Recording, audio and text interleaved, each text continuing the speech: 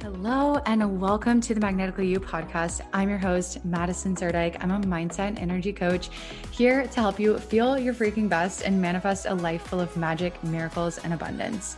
I know that whatever led you here did not happen by coincidence. So I am so excited and grateful to have you here. So let's let the magic begin. Hi, and welcome to the Magnetically You podcast. I am so honored to have my client Julie here today. She is absolutely incredible. We've worked together a few different times at different parts of our journeys, we'll say, and that'll make more sense as we go in the episode because Julie's an expert on the hero's journey. I read her book on it a couple years ago, and it's absolutely incredible. Highly recommend going to get the book, but we're going to get into all of it today. But so yeah, Julie and I worked together when I did intuitive eating coaching, and she was actually my first client. Julie, I don't know if you knew that. I did not know that. That's amazing. Yeah, you were my first client ever, like 3 years ago, which is absolutely wild. And here we are again in new phases of both of our journeys. So I'm really happy to have you here and so excited for you to share your wisdom with everyone, because you just have such an incredible way of viewing life and the things we go through and moving towards our greater purpose. And I'm just so excited for you to share it all with everybody. Well, thank you. I really appreciate that. And I actually am going to take a moment to just express my gratitude for you, Madison, and the part that you have played, as you mentioned, on a couple of different occasions and different parts of my journey, how fundamental your support has been and allowing me to believe in this and to believe in myself and the message and the journey that I want to share, and believing in that message as well, that it was powerful enough and that it was important enough to share. And so thank you for that piece of it, and helping me get to this spot where I am and where life is good, even amidst emotional breakdowns and stress and getting kids out the door and all of the things. Life is good. And I don't know that I've ever had a time in my life where I felt like I could say that as genuinely as I can now. And you've been a huge part of that. So thank you. Oh my God, I'm about to cry. Thank you so much. Well, I'm really glad that you said that life is good, because I know that's something you've said to me so many times, and you really mean it. Like, life is good and whole, like nothing's missing. I'm happy with who I am. Like, we'll come back. Usually I start with people's story, but I'm like, I just want to go right into this one. So we'll come back and hear more about your story and what got you into all of this. But like, what has allowed you to become that person who really just feels like, okay, like life is good. Like I can allow it myself to believe it's good. A few things, I think, and one of them has been in working with you, that invitation to, and I actually put this on my phone. It's the screensaver on my phone, and it just says, wouldn't it be fun if? And being able to step into the space of possibility, that if anything is possible, that means that things can also be good. It's not just all the possible things that could go wrong. It's all of the possible things that could go right. And ultimately, it has been my understanding of the journey process that has shown me how everything can be good, how life can be good, even when things are hard. And it's coming to trust the journey process that's allowed me to, like you said, like to say it and mean it. I don't, when people ask me how I'm doing and I say life is good, it's not emotional bypass. It really is true. And I can live in the container of everything is good, and right now this is a little hard, or everything is good and right now I miss this person, or whatever it is, that the container is always there, because of that relationship I have with that sort of bigger picture journey process. And the container is big enough to hold both. It doesn't need to be one or the other. It's life is good or things are hard. It really has shown me the power of both. It's this and this. and the beauty and the depth that comes when you can hold both of those things at the same time, that life can be good and things can be hard, and they're not mutually exclusive. Oh my God. I'm like shook. I'm like, all right, I think we're complete. Like that is just like, oh my gosh, so good. And it's like I think we forget when we're in those hard times that we have the capacity to allow in good. Like you call it a container, and that's what it feels like to me too. It's a capacity. It's like, am I willing to, even when shit's hard, allow in some of the good that is there, because it's always there. It's always within, like you said, the container. Yeah. And that's been really powerful for me. Where I think growing up, I had a lot of black and white thinking and was really quite skilled at worrying and catastrophizing. I spent a lot of time developing that ability, but to the exclusion of the good, to the exclusion of the things in my life that were good. And being able to, as I grew up and as I learned more about this process, just being able to recognize that it was there, whether I was seeing it or not. The good was still there. People cared about me. There was a beautiful sunrise. I could eat my favorite food, like whatever it was, that good never went away.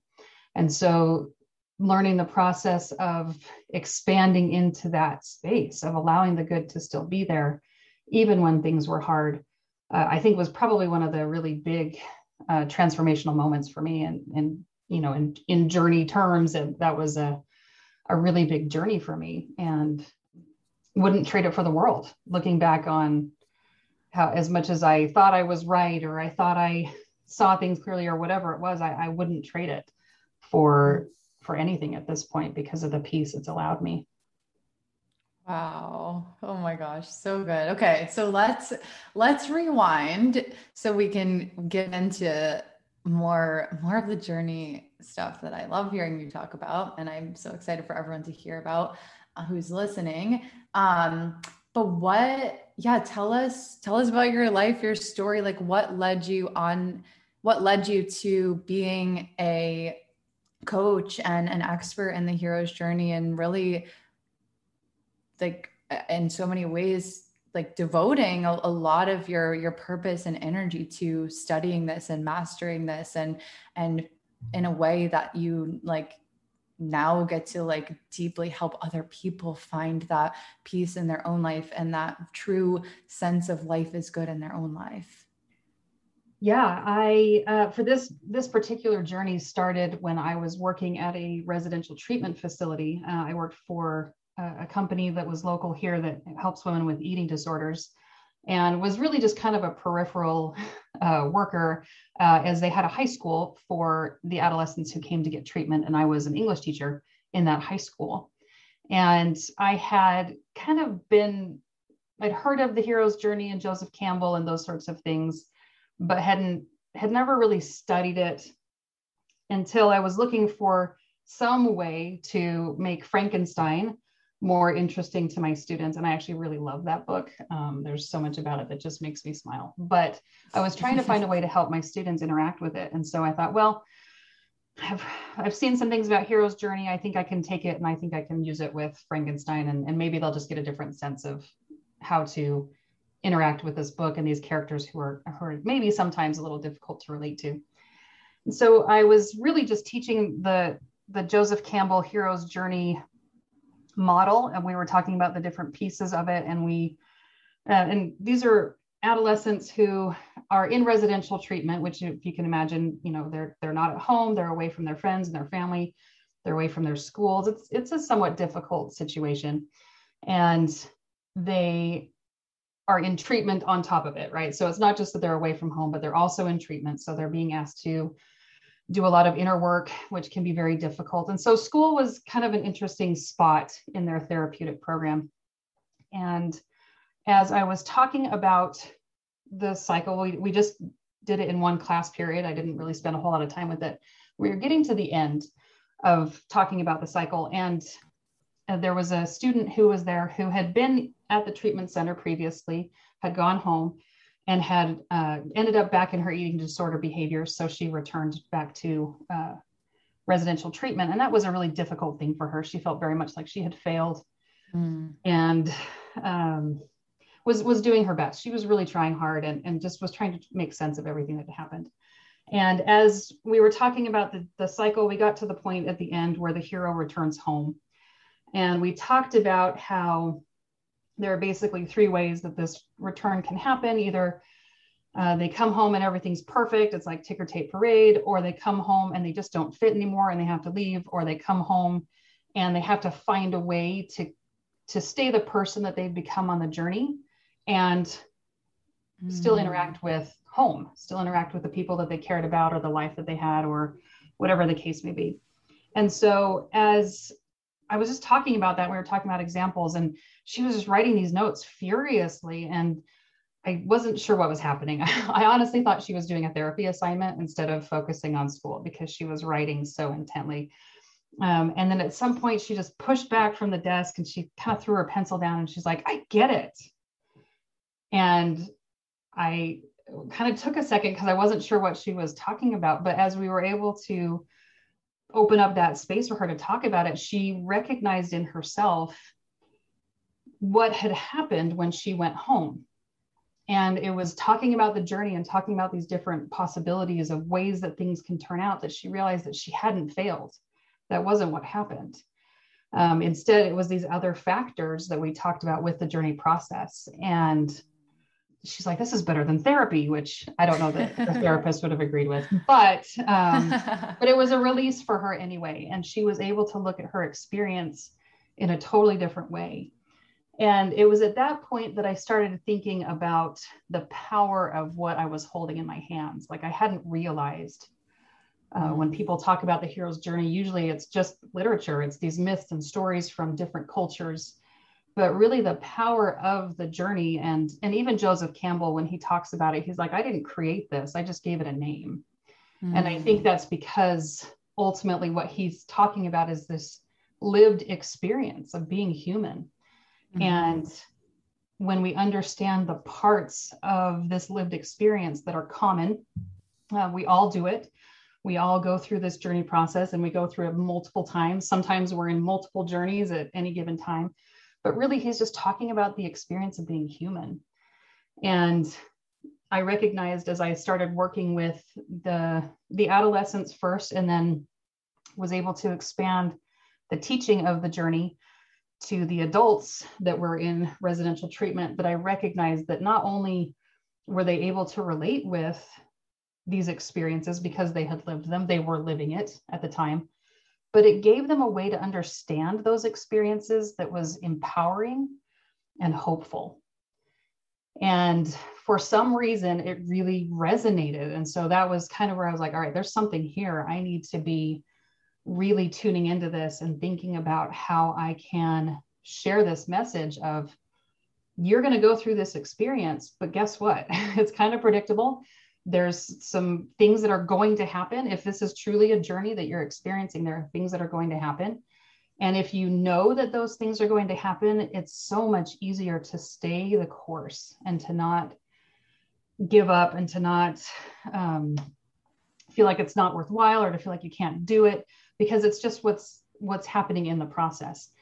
And I think when it was really cemented for me was actually one day when I was talking to you about it, Madison, where I said, you asked me like, what was the point, right? Like, what does this do? And in that moment, I realized that when we not in that, maybe not in that way, but well, it was okay. What was the point of being passionate about it, right? And yeah, because you knew, yeah, and you were just giving me that space to articulate. So yes, not in the why are you doing this? Go away sense, but very much in the giving me that space to articulate it. And what came in that moment was that this process is the way, when we talk about the universe having our back, right? When we talk about the universe conspiring for our good, that this is the way that it does it. This is the mechanism that the universe uses to bring forth that good in our lives.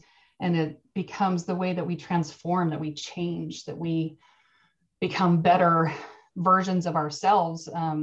Which when I would teach this in residential treatment, we would talk about how it's one of those things where it can hold both ideas, but it's like it's a spiral process where every time you go through, you're a little higher, a little higher, a little higher, improving, becoming better, all of those things. And at the same time, it's like a spiral that's digging down deeper into just who we really are. And so as we become a better version of ourselves, we're really just becoming more ourselves. And it's through this process that happens. And so since we have to live it anyway, this is our experience as human beings.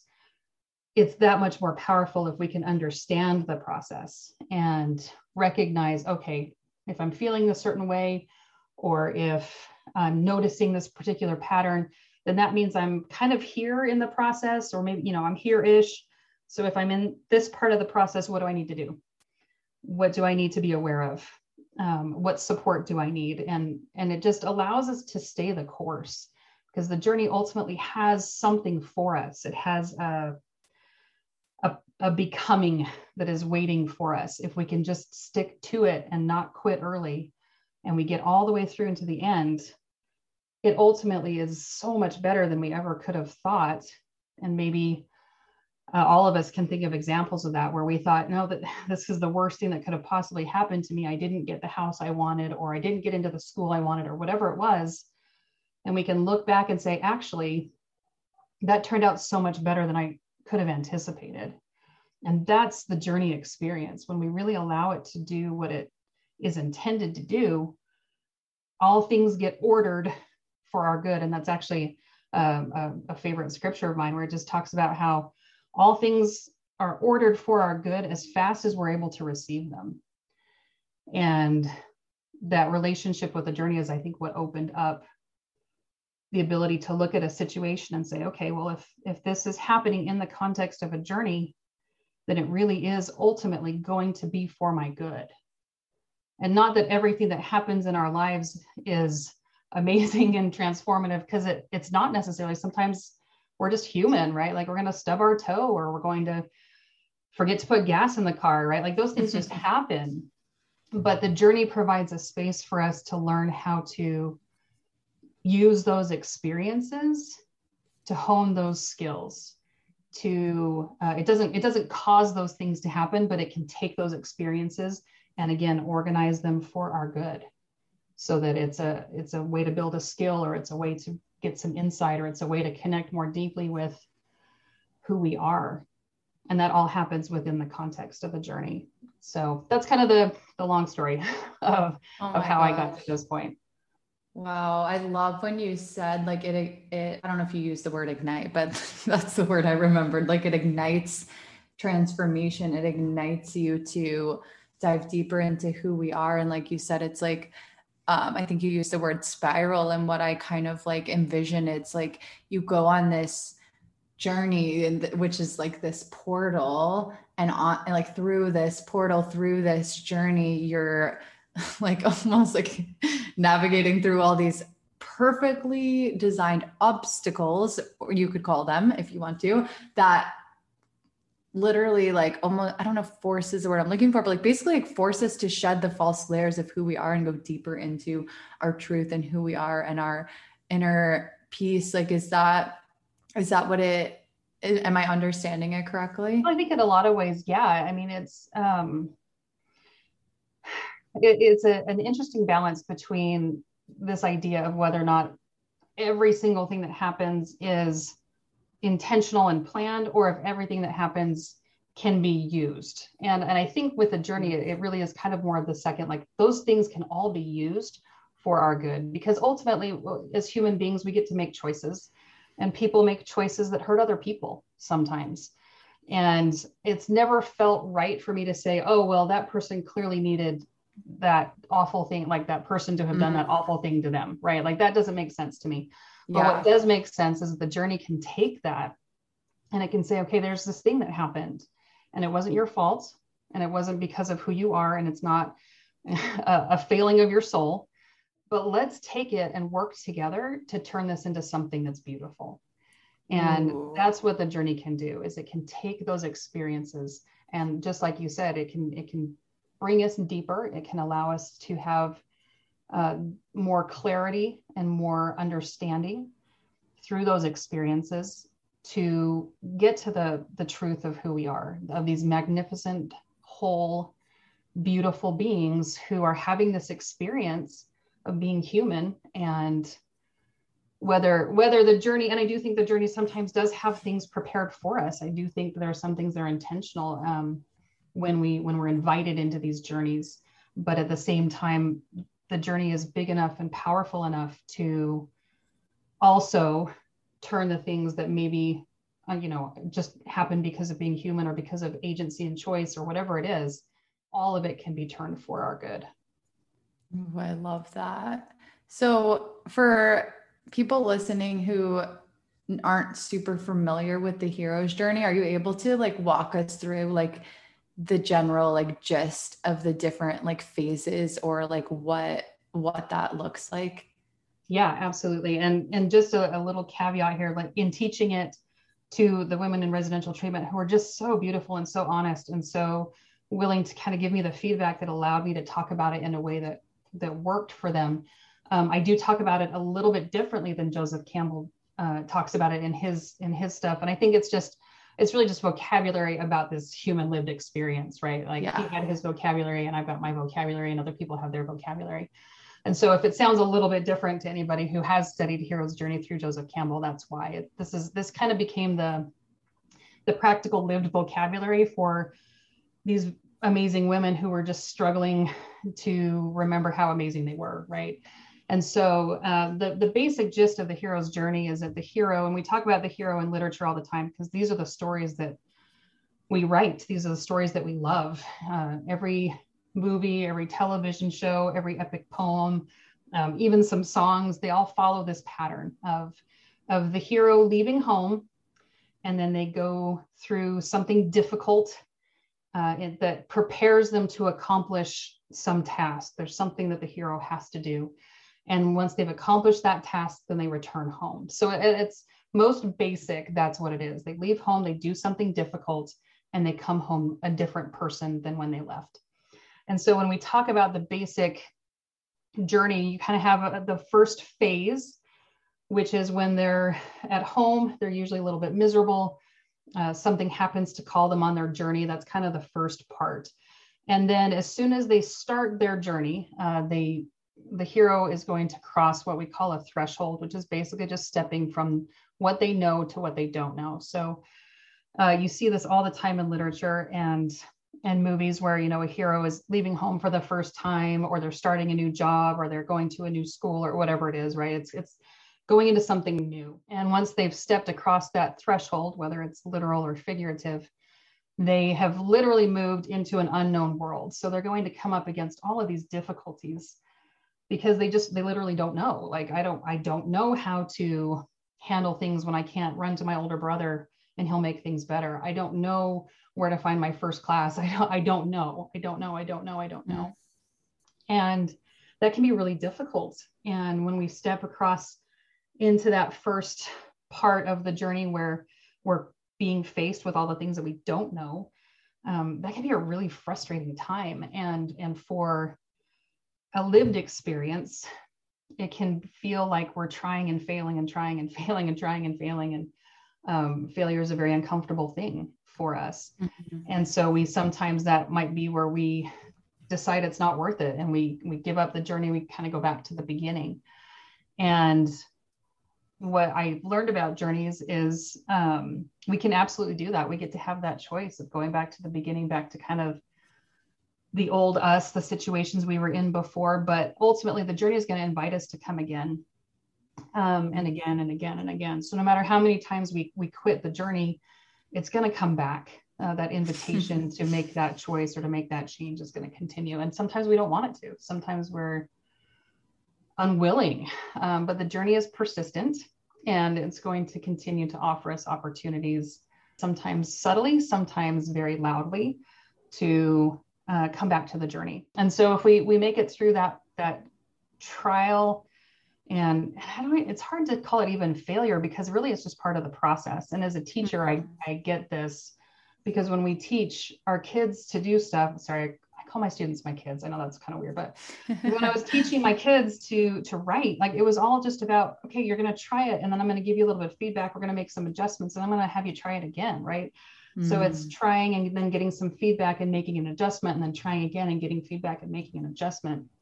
But what happens is we usually, if we haven't learned how to have the emotional resilience or the perspective to understand that, we try and we get some feedback and that's where we stop instead of making an adjustment and trying again.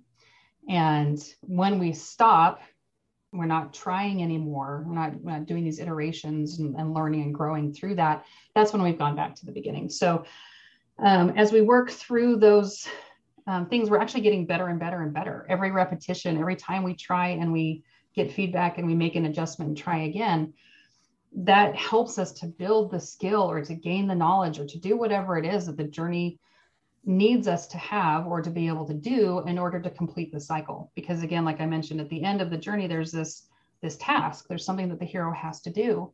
And the journey is preparing us for that.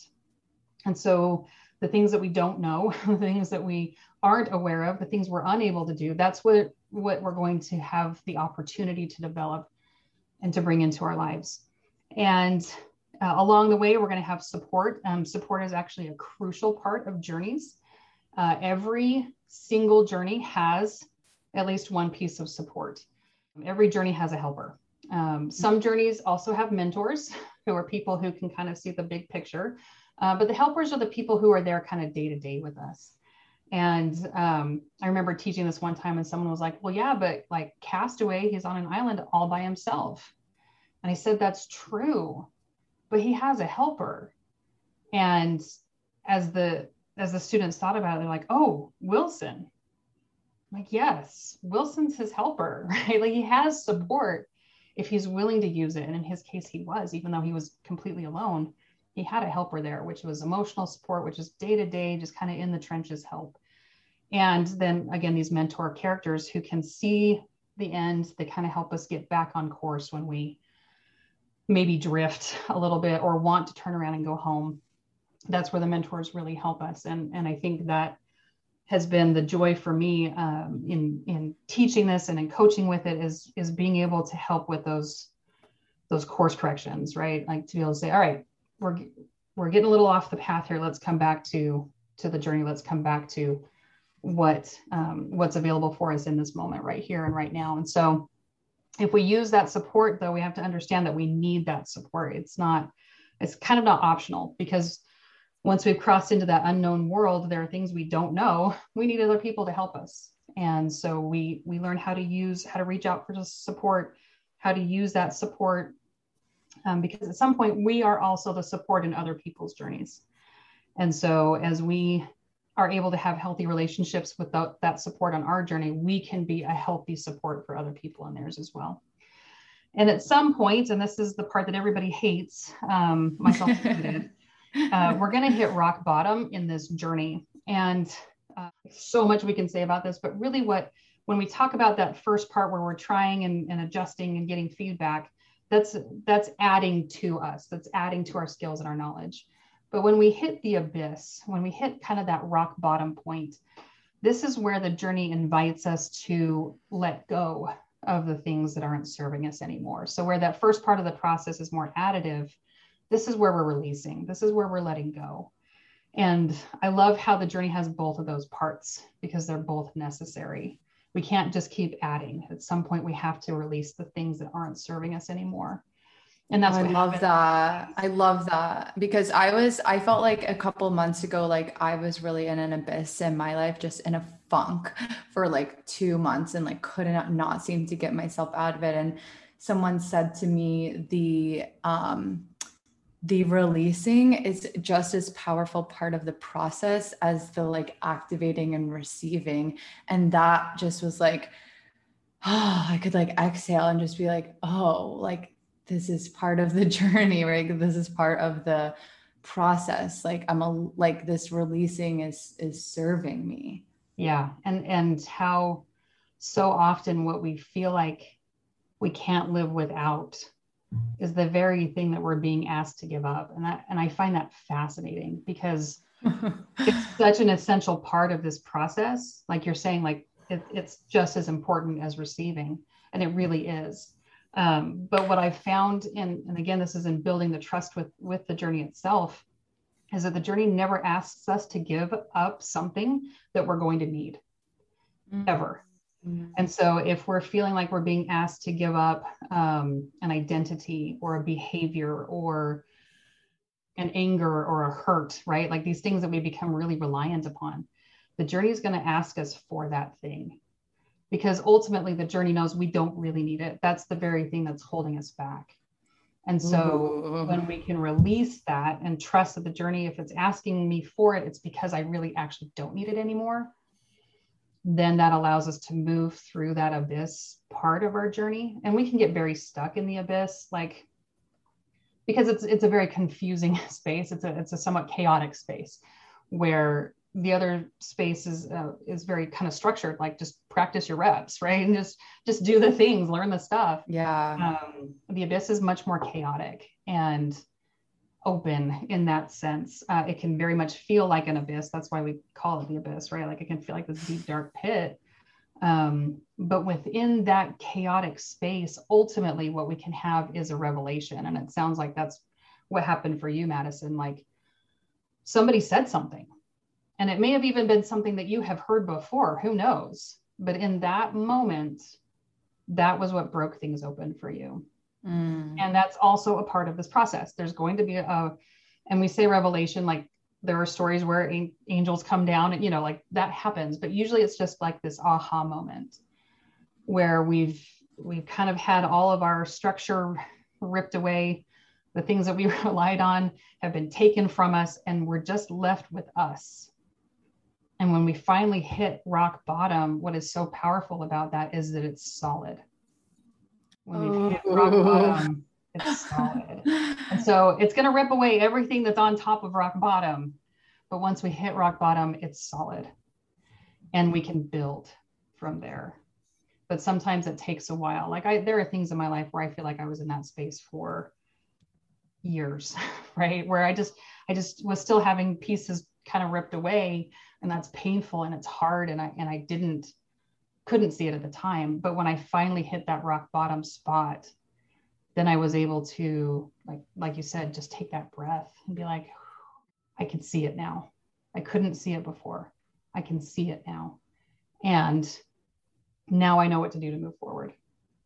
I can release this thing. I can let it go.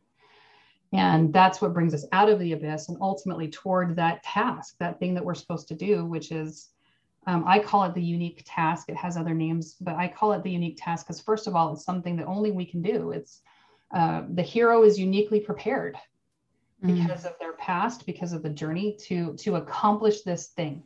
And it's something that no one else can do. And why I think that matters is because sometimes we want other people to do our task because it feels too hard. It feels like we can't do it, but really we're the only one who can. And particularly when we're talking about coming to know ourselves, there's nobody else that can do that for us. And so this unique task is unique for us. We are the only ones who can do it. And it's something that has to be done, right? Like there's an action associated with it. And that's not to say like this is the climax of the movies, right? Where they're big final battle, who's going to win? I don't know. Generally speaking, the good guys win. We kind of have that, even though we go into these movies and we're like, I don't know what's going to happen. We kind of do, just because the cycle works in our lives and we've seen it for ourselves. And I think that's actually why we're drawn to these stories, because we have experienced it, we've lived it. And so it resonates with us. And some journeys resonate with us more than other journeys. There are movies we love and movies we really don't care about. But there are people who love the movies we don't care about and don't connect with the movies we love, right? Like it just depends on us and our resonance. But when we get to that unique task, what I think is so fascinating is that it doesn't actually matter whether or not the hero wins. It doesn't matter if they accomplish the task. What matters is that they are capable of accomplishing the task. And I know that sounds like a little bit of of splitting hairs, But ultimately, the journey is about becoming capable. It's about becoming in general, becoming this better version of ourselves, becoming more ourselves, like however you want to picture it. The journey is able to do that. And as the journey does that, whether they win the championship or not, it doesn't matter, because they were capable of winning the championship. Whether we get into that college or not doesn't matter, because we're capable of getting into college. So this is actually the example that I would use is sometimes in education, we have this desire to make sure kids graduate and get into college. And so you have people who maybe encourage them to skip the journey part and like, let's just get them into college and everything's going to be okay. Then we send these kids off to college and they're not capable of college. And that's not what we want. We want them to be capable of it so they can do it anywhere, whether it's this college or that trade school or getting a job or doing an internship. We want them to be capable. And that's what the journey does. So yeah. And it's like, it's not even like they're not capable. It's just like, that's not their journey right now. Yeah. And that can happen too, right? Like we have people that may think they know what our journey should be, or we think we know what other people's journeys should be. And in the end, we don't. And there's actually a really interesting example. Like if you've seen Moana, I have little kids, so Disney movies have been a part of our lives. But if you've seen Moana, you know that she has an interesting relationship with her father, who keeps trying to encourage her, like, no, you need to stay on the island. You need to be here. You need to be here. And what's interesting is that was his journey. Like that was the lesson that he needed to be the leader that he ended up becoming. And he thought that was her journey as well. But ultimately it wasn't. She had a totally different journey that she needed to go on. And so we have to be careful as we're trying to guide and support people on their journeys, that we recognize that the journey itself knows where the hero needs to be, where we need to end up to become capable. And if we're capable, it doesn't matter where we end up, because we're capable in all of these different places. Whereas if the goal is just to get into that college or to get that job or to marry that person or whatever it is, and that doesn't happen, and we haven't become capable through the learning and the letting go and all of those things, then we don't know what to do. And we don't have a direction. And so then we actually kind of have to go back and take the journey that we skipped in shortcuts or whatever it is, and not wanting to actually go through the process. We kind of have to go back and do it later if we didn't do it when it was initially presented. But the journey is patient. It will come back again. It will invite us again. It will bring us in again, over and over and over. No matter how many times we deny the journey, or we end early, or we just say, we're not even going, it's going to keep coming back, because it can see our potential. It can see what we can be capable of. And so in that sense, it also has this perspective of maybe this isn't like, there isn't just one shot. There isn't just one chance. There isn't just one way that this can turn out, that there can be any number of ways, because the point isn't that specific task. Although, if the hero's task is to save the world, then please do, right? Like, please save the world. But for us in our lived experience, we can look at it and say, even if that doesn't happen, I'm still going to be okay. And I think that goes back to that container of life is good, because if I trust the journey is going to get me wherever I need to be. And as I respond and as I act and as I do my best, whatever that is on any given day, I'm progressing on that journey. And that ultimately allows me to be successful, even if it's not what I thought it was going to be. And I think that's what's fun about stories where heroes leave home and they think they know why they're leaving home. They think they know how it's going to end. And we do that too. I have a sense I should apply for a job. So in my head, that means I'm going to get the job if I apply for it. Maybe not. But what did I learn along the way? How did that process change me? That's what the journey cares about. Because then when they get to that last part of the journey, which is going home, crossing back into the world that they knew before the journey, the expectation of the journey is that we will then share what we've learned. We will help other people in their journeys so that they can succeed. It's never a journey just for us. It's never turned inward, if that makes any sense. It's, okay, you've been given these gifts. And that's actually what we refer to them as in the journey cycle, is you return with gifts. These gifts are meant to be shared. And they're, I feel like people are put into our lives at certain points. And Madison, you're one of these people for me to be that support that I needed at really crucial points in my journey, that ultimately now that I've finished any particular cycle or any particular journey, I can then take what I've learned and share that with other people as the expectation. Like, this is just what we're supposed to do as human beings. We're supposed to help each other out. And we're in this together anyway. So no one escapes the journey. Everyone has to go on it. And if that's true, then we actually all have more in common with each other. And we can look at other people around us and we can say, wow, like, look at that journey. Look at that journey that they're on. Mm-hmm. And we can look at people that we love who are maybe making choices that we don't understand. And we can say, wow, that's their journey. And I can support them however I'm meant to support them in their journey, but it's their journey. And just like Moana's father couldn't choose what her journey was, even though he was sure he knew what it was, being able to step back and say, okay, this is their journey. And the journey's got it. Like, the journey is capable. The journey is wise. The journey is merciful. And I love how I talk about it like it's a thing, but it kind of feels like a thing to me, right? Like, it feels like connecting to this deeper wisdom and intelligence that knows. And as I trust it, it's going to guide me, and it's going to guide them, and it's going to guide even people I disagree with completely, right? Like, it's going to guide them. And people who are making choices that are hurtful to other people, they get invited onto journeys too. They may be rejecting them, but the journey process is there too. And that whole, like, kind of big picture opportunity where we can maybe just honor each other's journeys a little bit more, I think is what relieves some of the stress and pressure of being a parent, for example. Yeah. Like, I look at my kids and I'm like, wow, look at these journeys that they're on. That's so crazy. And they're so different. And some of them are totally foreign to me because I didn't go on those journeys. And some of them I'm like, oh yeah, I've been there, right? Like, this one I can help with. But they all get to have their journeys, and I get to have my journey. And I find that to be really beautiful, ultimately, really empowering, really connecting, as opposed to isolating all of us. It really brings us together. And if we could all just kind of have that perspective of, oh, wow, this is your journey. This is my journey. Awesome. Let's just make sure we're here for each other and keep moving. Ooh, so good. Yeah. Oh my gosh, so good. How can we, like, find more of that acceptance for someone else's journey that we can't maybe understand ourselves right now? Yeah. And it's not easy, right? It's not easy to see people making choices where you're like, what are you doing?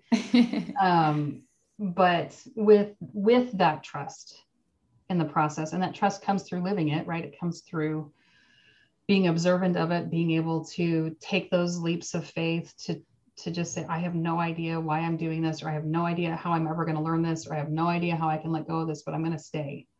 I'm going to stay on this journey. And as we do that, every time we do that, it just builds more trust and builds more trust, to the point where I can say, okay, this is your journey. And the consequences of that journey are 100% yours, right? And if you can do that, and if you can stay in it, like, that's where I want to be supportive of other people's journeys, is how can I help you stay on your journey and to not quit early and to not feel like you can't do it. Because if you're on the journey, it's because you can do it. I have no question about that. We don't get journeys we can't do.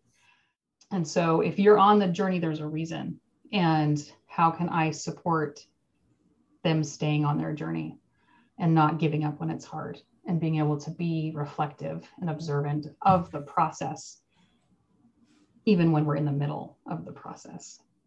Yeah, I know we were talking about that this morning, being able to, like, look at the drama our minds want to have about something and just be like, okay, my mind wants to think this is a lot of drama, and I can, like, have that knowing that, like, it's actually okay. And I know you mentioned earlier that a big piece of, like, sticking it out, staying on the journey, is emotional resilience. So can you talk a little bit about, what that looks like, and if there's any other ways that you want to share about, like, just how we can stay on the journey. And also, actually, before we go there, what does it mean to you to like stick it out, stay on the journey? Like how do we know that we're doing that?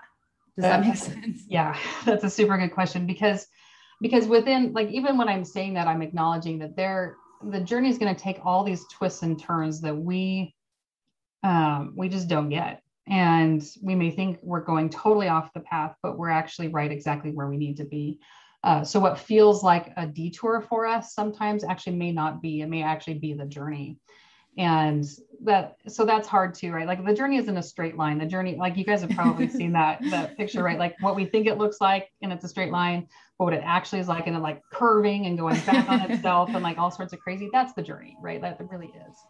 And sometimes when it feels like, doesn't even feel like, we literally are going backwards on that twisty, windy path, we can literally be turned backwards and heading back that way before we actually then head back toward where we think we're going, right?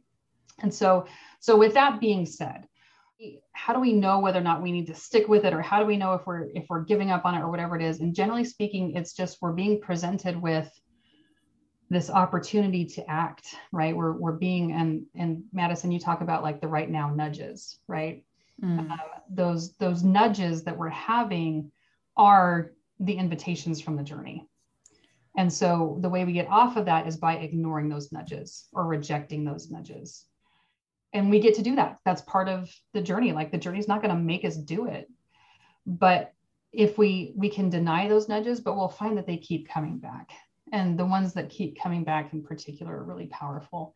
I had a friend who was, she's an artist, and she was there kind of with me when I was developing all these ideas and all of these things. And she said, there's something that I keep feeling like I want to do, and I just haven't done it. And she had been an artist in high school, had kind of stopped, but had felt years later, had been feeling these nudges to get back into art. And so that was our conversation. It was like, okay, well, if you're feeling these nudges, then it's probably an invitation to go on a journey. And so she did, and decided to take it up again. And it was, hard and frustrating. And she had to learn new techniques, and she took classes in modalities that she hadn't tried before. And she kind of just did the whole thing, but she found it so fulfilling and so powerful in her life.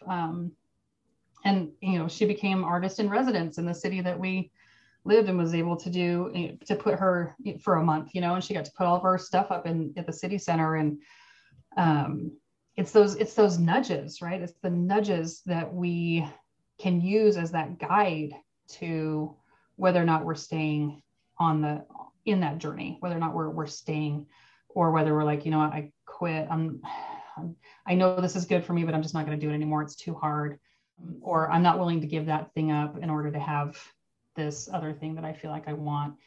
Those are the indications. So it's not even a sense of whether or not we feel like we're making progress, to be honest, because we're terrible judges of that. And I'm saying this like fully aware that you and I had a conversation just this morning about how, like, even though I know this stuff, I still have to live it. It's more powerful to me to know it, and I'm more likely to catch it sooner when I'm kind of spinning off into unhelpful thinking patterns or whatever it is, right? I still have to live it. My experience of living it is different, but I still have to live it, if that makes any sense. And so yeah, we have to go through it. Like the way, what's in the way is the way. That's one of my favorite quotes. It's like, yep, we're in it. Yep, exactly. And there are times when that just feels like drama, and that feels hard, and it feels all of those things. And the emotional resilience piece of it is being able to say, okay, I'm recognizing that I'm feeling this, and having the skills and the processes to be with those sensations, to allow those sensations, to allow them to integrate and to process. Because that ultimately was what would throw me off into these crazy, like, I can't do it, was like, I feel this way and I don't know what to do with it.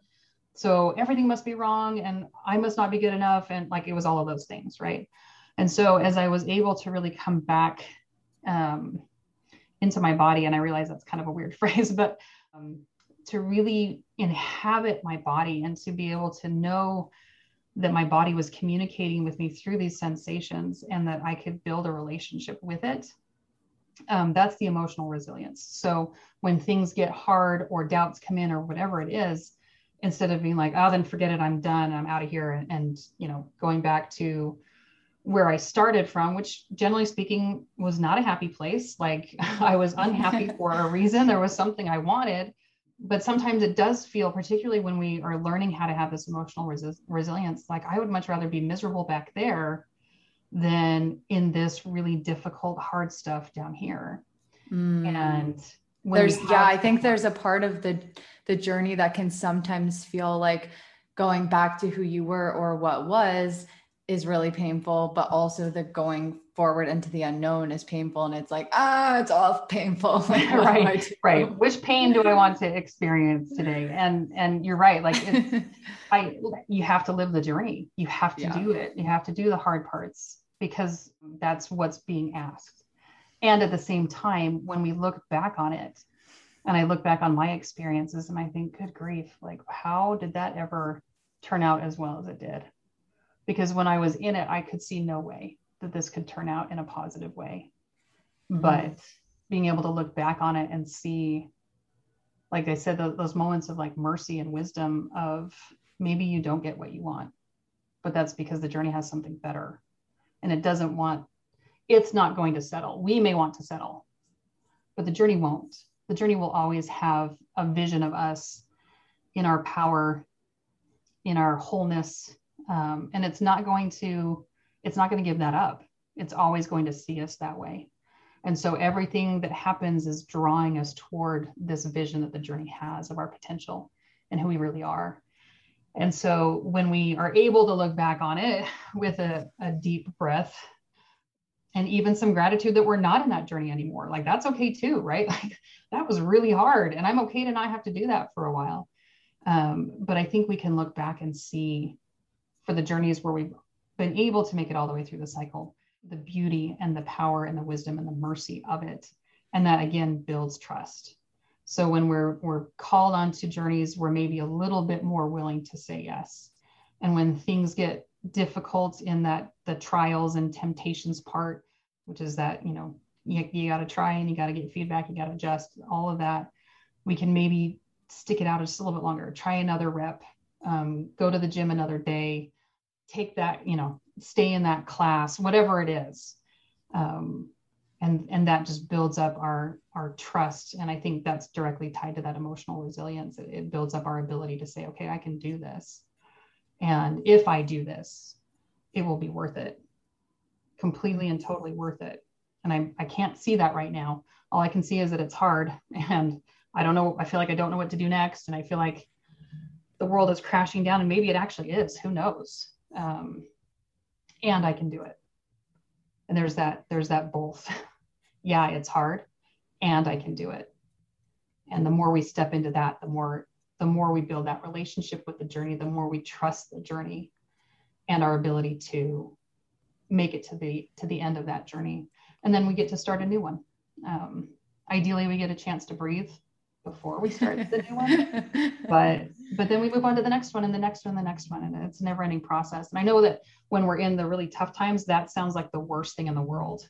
Yeah. But there is such a power in knowing that there's always an opportunity. There's always something else being offered to us. Level of depth, of understanding, of compassion, of joy, of clarity, of whatever it is, there's always more. And I find that exciting now. I don't know that I always did, but I do now. Yeah. I love what you said about how like I can't see that it'll be worth it and I can do it. I think there's so much power in that because a lot of times when our brains are telling the story because we're in the drama, we're in the abyss, we're in the challenges, your brain is like, well, is it even going to be worth it? Is anything even going to happen? And we go right to those like worst case possibilities a lot of times. And it's like, it's okay for the brain to have that thought and to not buy into it. Like we don't have to believe the thought in our brain that like nothing's going to be on the other side. Like we can have that thought and still keep going and like come and do it, even though we didn't even know what we were doing, if that makes sense. Yeah, absolutely. And resistance is such an interesting part of this process. And my relationship with resistance has transformed as I've gone through these journeys and really studied the journey process. My relationship with resistance has shifted to where, I mean, we feel resistance when we're going to change, right? Like we resist change, and which is a different voice. And this is actually something I work with people on is there's a difference between that voice and the voice of being drawn towards something, right? Like I'm feeling pulled toward this thing. I'm being pulled toward this change is a very different voice, maybe a different feel, a different texture, like whatever the thing is for that individual person. But sometimes we can start to discern the difference between a voice that is saying to us, okay, no, this really isn't your path. There's something else I want you to do. And no, that's scary. We're not good enough. We can't do it. Like there's a big difference between those two voices. And what I found when I originally kind of had the opportunity to find an image to embody my resistance, it was like this big knight in like dark armor, and he had like all these weapons, and he has this sneer on his face. Like that was the image of my resistance. And the more I came to know that voice, and that's what that felt like in my body, and really tuning into that, the more I started to recognize, like, oh, if my resistance is really strong right here, then that's actually probably where I need to go. And so all of a sudden, and again, I'm still living this, right? Like I still feel that resistance, but at the same time, I'm able to see the harder the resistance pushes, the more important that action or that change is for my own growth. And so it kind of came to the point where it's like, that was the signal. Like, oh, I'm feeling a ton of resistance there. What's in that for me? Because it wouldn't be pushing so hard if there wasn't something on the other side. And so resistance is a huge part of the journey process. But what is our relationship with that resistance? And how do we build up the emotional resilience, the cognitive support that we're going to need when our thoughts are spinning off? Like how can we take a step out of that and just observe and to see what's happening? Because the resistance will always be there. It's just whether or not we see it as an enemy or an ally. It's kind of an aggressive ally, to be honest. It's kind of ally that probably walks in with like tough love, dirty boots, and is like, putting their feet up on the table and it's kind of a tough ally. But at the same time, it really is an ally. It's part of that working toward our good, because it's that friction and that heat. In yoga, we talk about tapas, right? Like it's that friction and that heat that actually leads to change. And so otherwise we'd just be going through the motions. There'd be, if there's no resistance, then there's no change. And so as we see resistance as part of it, and we maybe stop fighting it so much and start listening to it, it can change our relationship with that as well. Ooh, okay. So when we're like in the resistance, like I'm in it, I don't want to do it, or like, and we're just feeling that, how can we choose in that moment that we're not going to like fight it, and that we're going to like allow it? Does that make sense? What I'm Yeah. Well, I can tell you what's coming to mind for me, and then we can see if that leads to where the journey wants us to go today. But I think the journey is also a lot more patient with us than we are with ourselves. And so there are times when I feel like I have to say, okay, I just need to pause this journey for a moment and take a breath.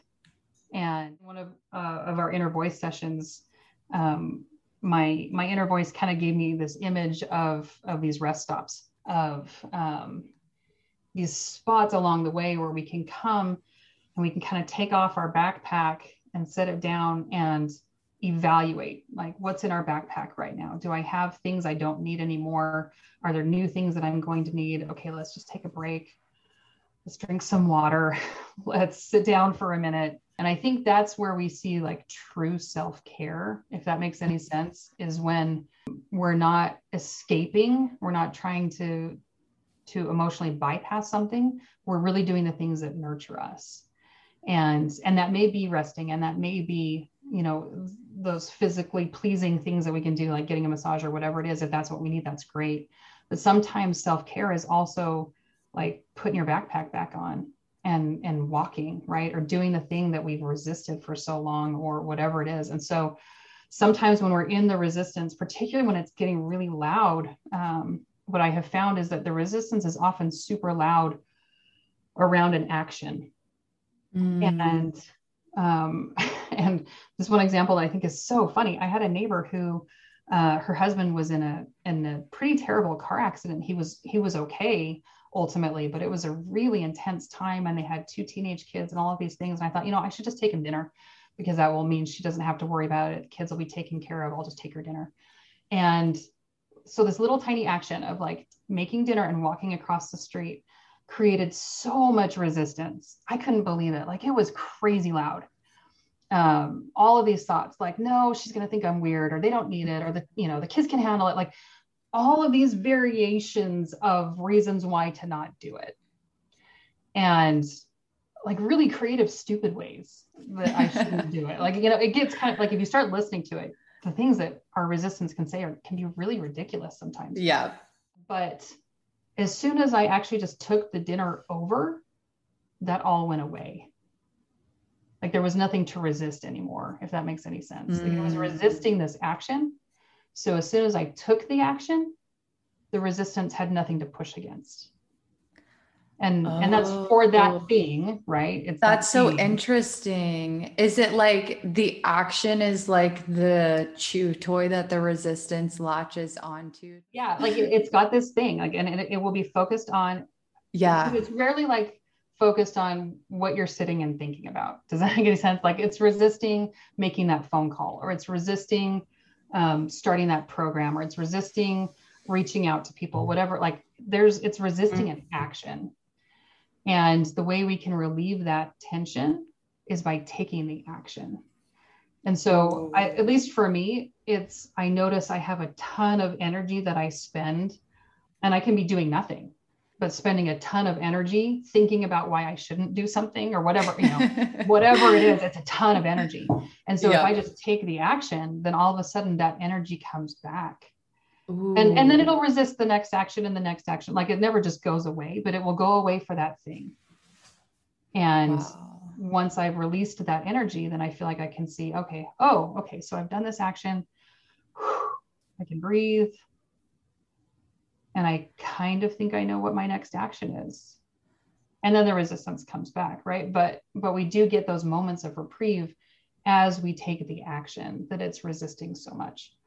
So when I think see that. Yes.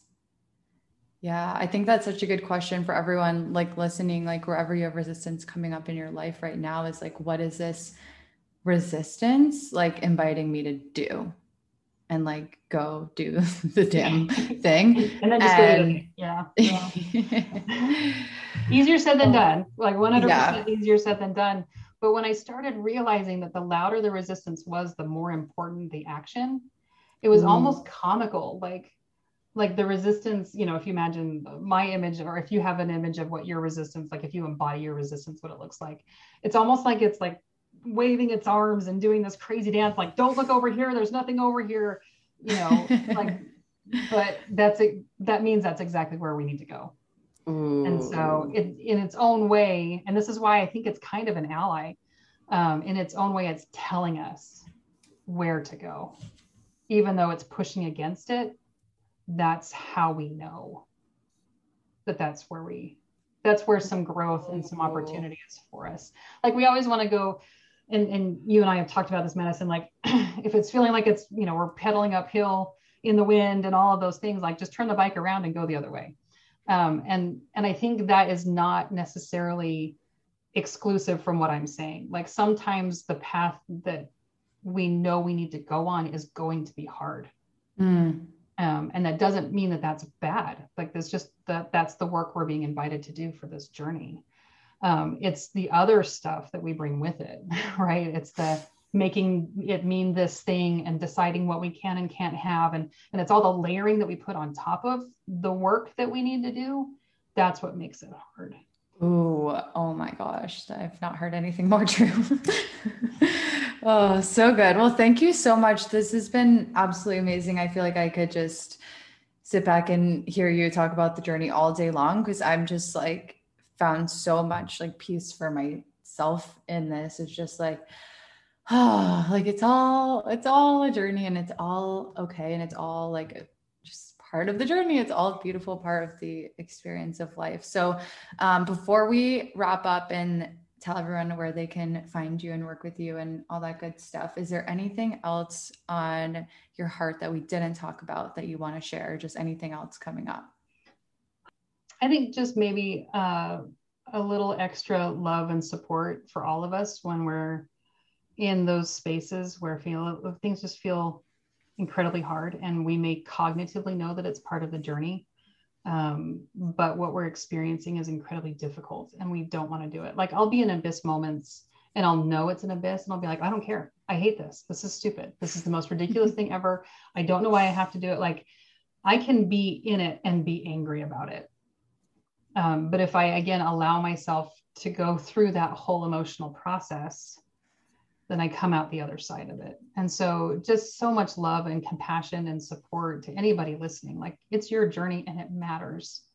Whatever's happening matters. It matters to you. It matters to all of us, because the more we allow ourselves on these journeys, and the more we find the inner resilience to stay a little bit longer, to do a little bit more on the journey, not just do more, but like to be in the journey and to allow it to kind of take us where it needs to take us to get us to that amazing end. It's hard, and it's going to ask us to face some things about ourselves. It's going to ask us to do things that are uncomfortable. It's going to do all those things, but it's doing them with purpose. It's not pointless. It's very purposeful.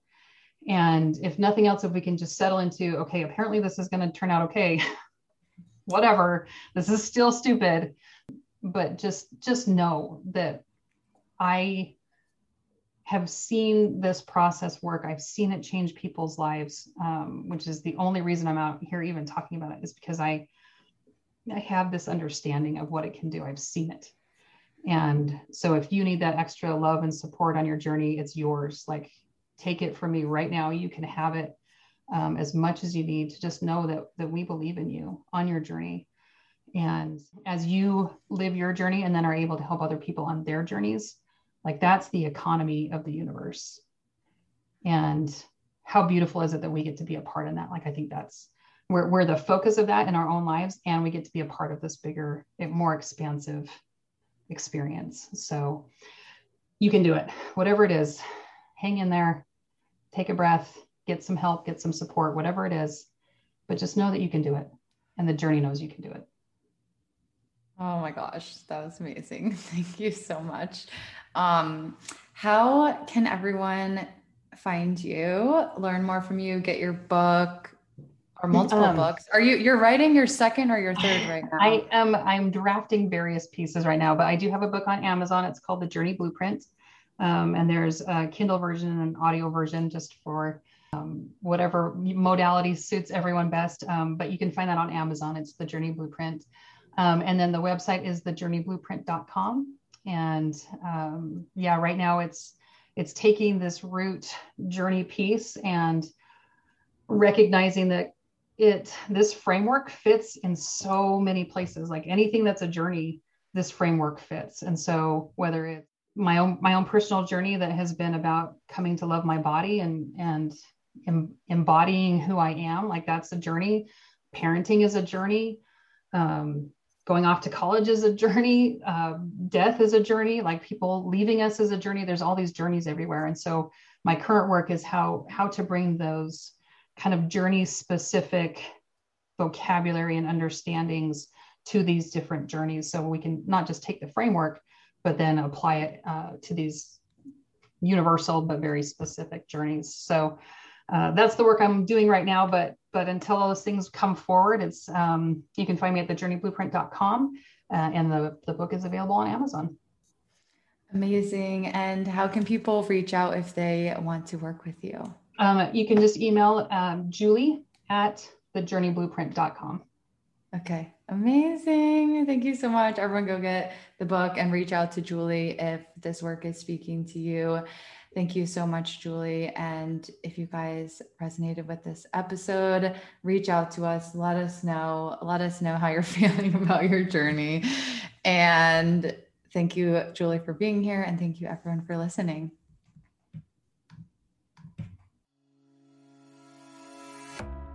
Thank you so much for listening to the Magnetically You podcast. If this episode served you, I ask that you share it with someone who it could make a difference for, or share it on social media and tag me at Magnetically You. Make sure to hit subscribe so you don't miss any of the magic, and it would mean the world to me if you would leave a review on iTunes. Thank you so, so much from the bottom of my heart for being here, and I will see you in the next episode.